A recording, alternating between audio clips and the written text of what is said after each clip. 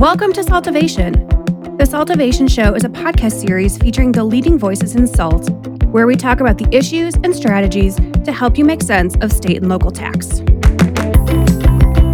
Welcome back to part 2 of our conversation with Dan DeLaw and guest host Tram Lee that explores declining enrollment within the accounting profession and the efforts underway to reverse this trend. I'm kind of an anomaly. I walked out of high school. I took my introductory to accounting in high school and walked out and I was like, I'm going to be an accountant. And I was 17, right?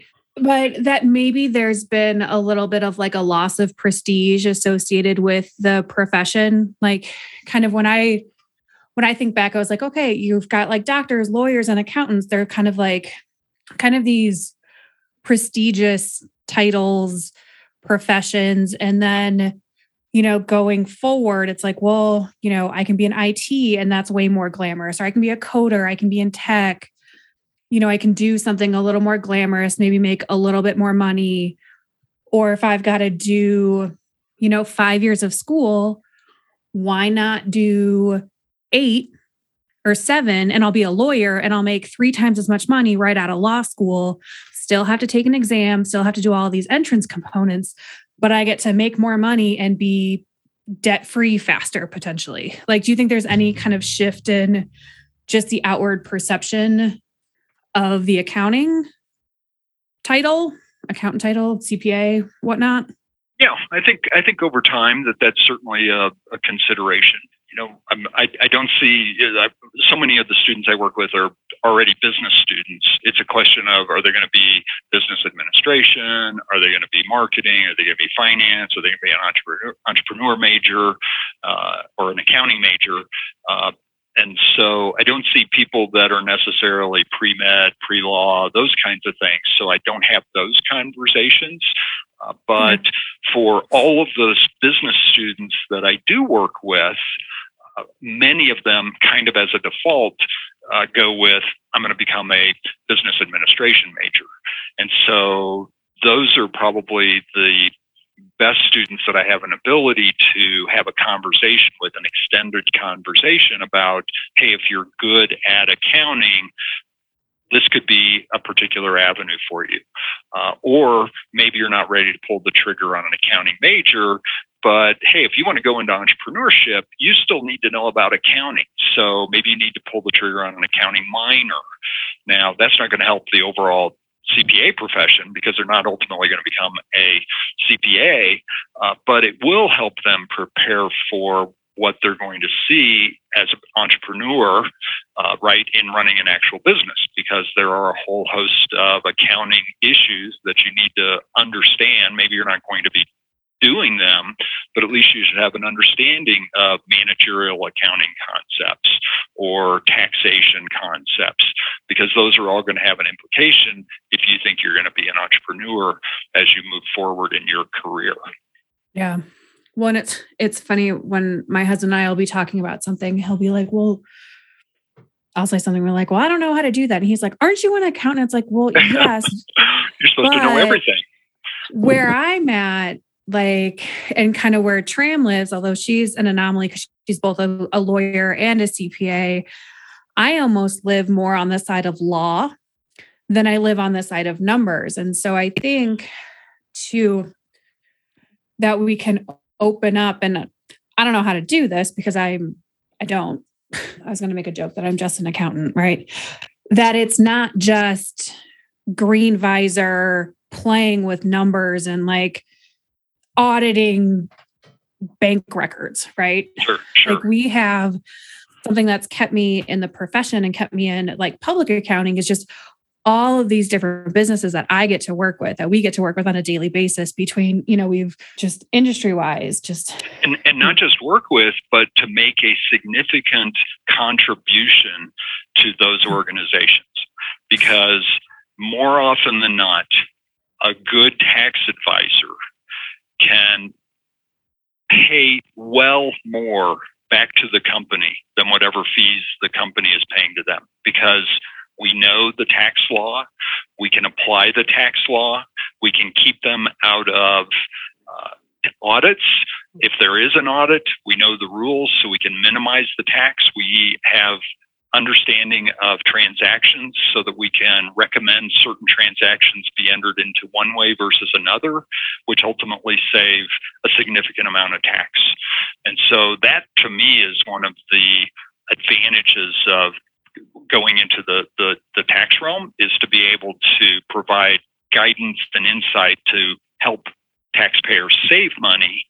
And most would be happy to pay me $20,000 if I can save them $150,000 in taxes, right? So Dan, you're speaking to that value proposition that as tax advisors, as CPAs and accountants for companies and for their clients. Is that something, do you think the future of the accountants, do you think that that's what they also value?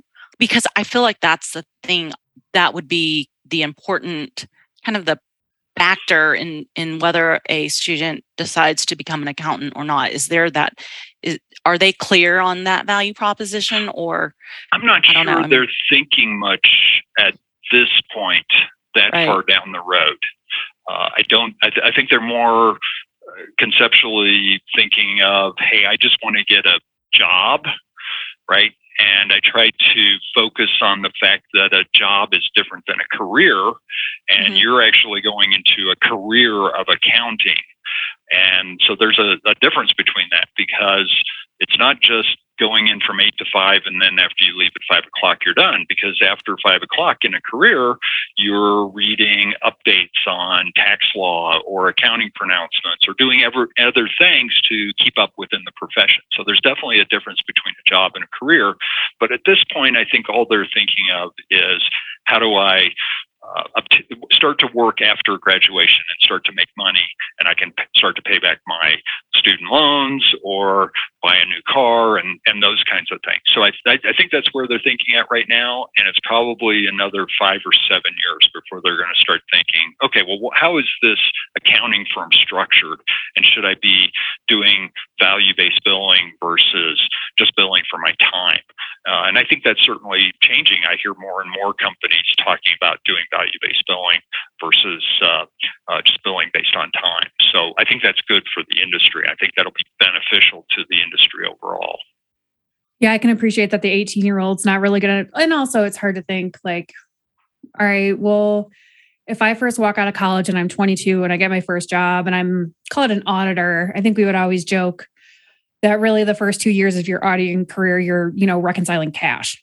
Yep. So it's hard to maybe think about like, oh yeah, I have a client every other, I have a standing call at 8 a.m. with my client in the UK. And half the time we're just talking about what's going on each side of each side of the ocean.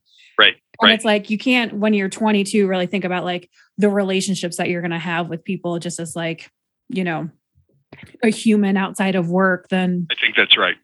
So, but I think that's probably my favorite part about my job, is just being able to formulate those relationships and come back to them and just be really not only ingrained in part of like their business, but part of their lives, and like get that human aspect of it that we often get as that kind of advisor and being there. And, we've had, even this last couple of weeks, a lot of recurring clients come back where it's like they've left their company and they're like, well, we're going to go to tax ops because we know that they can either do it or they know how, or they can point us in the right direction.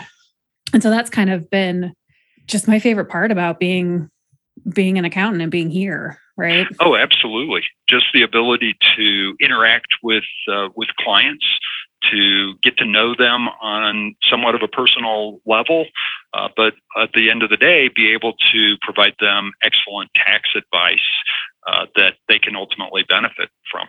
So, and you end up seeing it in the final product, in the tax return, in reduced amount of tax that they have to pay on a transaction, or structuring it so that it's tax-free, whatever it happens to be. But I think that too, those additional complexities is something that, again, is pushing some people away from the profession. I mean, I think if you look at just within tax law, I really didn't mind reading regulations from the 1970s, 1980s, because they might be 20, 30, 40 pages long. And it's more along the lines of, hey, here's the concept. Here's what you aren't supposed to do. Here's what you can do. And over time, we've had creative individuals, very ingenious individuals who would read those 30, 40 pages of regulations and go, oh, well, it doesn't specifically say that I can't do this. And so they would do it. They would take the position on the tax return. It would go through the court system, and eventually they might get a judge that says, hey, you're right. It doesn't exactly say that you can't do that. And so taxpayer wins. And so now we have a situation where every time there's a change in Congress, Treasury Department issues regulations, but they're not 20 or 30 pages. They're 300 or 400 or 500 pages. I was going to say, you got to add a couple zeros to the back end to of respond, to respond to every potential evasion that might happen, trying to plug up this hole, cast out that net, to be in a situation where we're outlining specifically what it is you can or can't do. Well, now you got 400 pages that you have to read. And so that's just adding that much more complexity. And that's just one example. I mean, the whole thing has happened on the accounting side as well, right? I mean, we had FAS 109, we had FIN 48, got codified into ASC 740, but it's just more and more and more rules and complexities that accountants have to deal with, whether they're focused on auditing, whether they're focused on tax work. Those additional complexities are part of the reason why we need more and more people going into the profession to respond to those situations that our clients might be up against. Yeah, and I think if you consider state and local tax, you add a few more zeros to the jurisdictions and complexities. Yeah, absolutely. I mean, the company, the organizations, it's like a pie, and every state wants a little piece of the pie. And there's only so much pie to divvy up. And I mean, state and local tax has just exploded over the last 15 years, not just sales and use tax, but from an income tax perspective. But again, that gets back to globalization and the internet and how we are engaging in business and the implication of engaging in that business in other jurisdictions, right? And now we're adding more complexity because I've got that little company in Colorado, let's say, but now because of their footprint, they're creating exposures. Maybe it's economic exposure. Maybe now that I've got economic exposure, how do I source my revenues? How do I source my sales? Is it cost of performance? Is it market-based? I mean, the rules are just adding on and on and on. And that additional complexity, right? We all get it. We deal with it on a day-to-day basis. But when you start presenting all of those in the classroom, some students are pushing back a bit. I mean, I do have some students, they've gone through, they got their accounting major, but they're not using it as going into public accounting or doing debits and credits at a particular organization. I've got individuals that have gone into financial institutions and are doing other work with their accounting major, not actually doing accounting work. So they've not come back to me and said, hey, I wish I hadn't got an accounting major, because I think it's exposed them to information that they can use within the business environment. But at the same time, some people are frustrated with the complexity and they don't want to continue focusing on that after they do graduate. Right. It's that push-pull of the dynamic nature of what we do, because everything is changing. Mm-hmm. And being kind of passionate about, it's like, yes, like I'm constantly learning and I'm going to be knowing new things. At the same time, it's like, well, if I can't know everything, I'm going to know nothing. And it's just too much to how can I ever be good at something if it's always changing? Mm-hmm. So I can understand how there could be some tension created between that, like, want for static in a dynamic world. Yeah. At the same time, for people that are a bit more seasoned, we understand that that's the process. And so we kind of thrive on that change. And we understood how the rules worked, for example, pre-Wayfair, but now we understand how the rules have to work after Wayfair. And so we have to implement those, and that provides additional opportunities for us. And to some extent, we thrive on that ability to be able to understand those rules and apply it to our clients, right? So that can be. Yeah, well, and it's like that opportunity of collaboration, right? Mm-hmm. You know, as you kind of move forward, it's like you meet people, you know people, kind of going back to that connection piece. But it's like, hey, what did Illinois just do to their law? Like, what does that even mean? And they're like, well, I have no idea. Like Colorado and their delivery fee. What did they do? And so we have other practitioners reaching out and saying, hey, what's happening in your state? And so it's also kind of just like another way of collaborating and staying in touch with just, you know, others around you. And again, I can appreciate that it's hard for an 18-year-old to see the forest through the trees, right? Sure. Yes. But at the same time, those, you know, when Colorado puts that rule in place, then you're going to get piggyback. And so now you're going to have other states that are going to be looking at that and go, oh, well, that's a good idea. We'll do that too. Right? Yeah. So that just fosters additional complexity down the road. I guess it does take a special one to be an accountant, huh? For sure. Well, Dan, we really appreciate the conversation. Is there anything kind of you think that the profession can do as we wrap up? Any sort of, you know, last thoughts, any brainstorming ideas to kind of pull people back in? Yeah, I think if we want to increase the pipeline of individuals going into accounting, we probably need to start well before the college level. I've got a lot of students that might already come in with 30 credits, right? And they're trying to get out in 3 years. And so to be able to pull the trigger on an accounting degree, if they hadn't already thought of that before they came in, is pretty hard. So I think we need to hit the high schools and have the high schools highlight what the benefits of an accounting profession can be.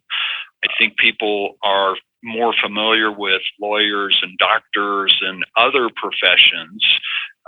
So I think we need to focus on what is it that an accountant really does. I still get students that go, well, I'm not good at math, and so I don't want to be an accountant. Don't worry about that. We've got calculators. We've got Excel. You don't have to be good at math. We've got the law side. Again, exactly. Probably play more of a lawyer than I do a mathematician. Absolutely. Right. That's very true as well. In addition, I don't want to be sitting at my computer in a little cubicle doing debits and credits for the next 40 years. So I think there's a misconception in terms of what accountants do, because it is very dynamic.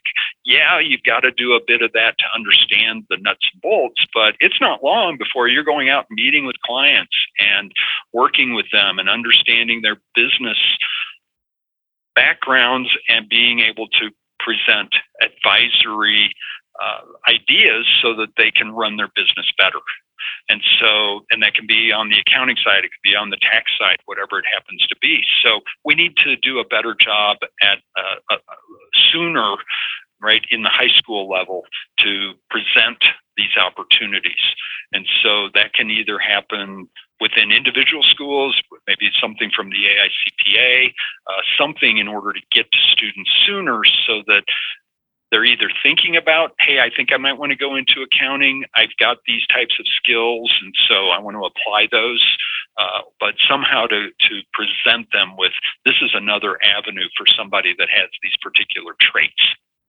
So Dan, what do you think about even reaching students earlier, like grade school, middle school? Because I take a lot of leadership roles. I'm a part of a lot of initiatives here in Texas, and we've done a lot of legwork working with AICPA, and some of the trends or some of the research and information that we're gathering says students by the 8th grade are making career choices. So it's almost like as they choose classes to take in high school, they already are making those choices.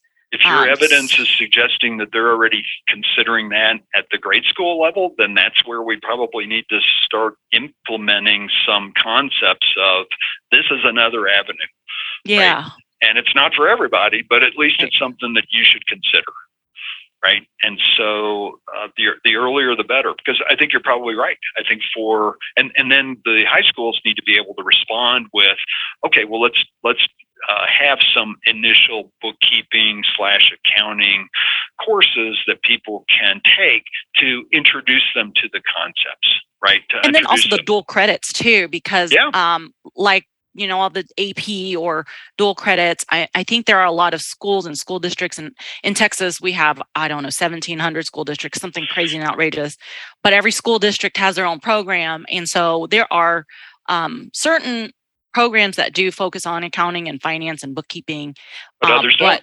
But others don't. Yeah. And so where I think there should be some big, push for having more of that and allowing students to, bring or at least provide them the opportunity to get the dual credit, to get ahead of the game, to have those opportunities to earn college credits so that they, kind of what you're saying, by the time you get them, they've got these credits and other things that really don't count or, won't further their accounting degree. So it's almost like kind of strategically planting those seeds to help them succeed. Yes, I think that's a perfect way to summarize it. We need to get to them sooner so that they're at least thinking about that might be an avenue. And right now, I think that it's kind of off the table. They're not thinking, an accounting profession is something that I should at least consider. And so we have to do something. And if that's at the grade school level, at the high school level, we have to work towards providing them information so that they can make a good decision as to what they want to do for a career. Well, Dan, this is excellent insight and appreciate your time and also kind of the pivot away from some more technical law case review just to kind of take a step back. And always good to see you. Thanks, for those listeners. Dan hired me almost 12 years ago at TaxOps. And so it's been fun to come back full circle on this. So thank you for being here. It's definitely been good to see you as well. Good to catch up. Wish you the best, Meredith. Tram, look forward to our next meeting as well and wish you a wonderful day. All right. And this is another episode of Saltivation. Till next time. This podcast is for educational purposes only and is not intended, nor should it be relied upon as legal, tax, accounting, or investment advice. You should consult with a competent professional to discuss specifics of your situation and the applicability of the information presented.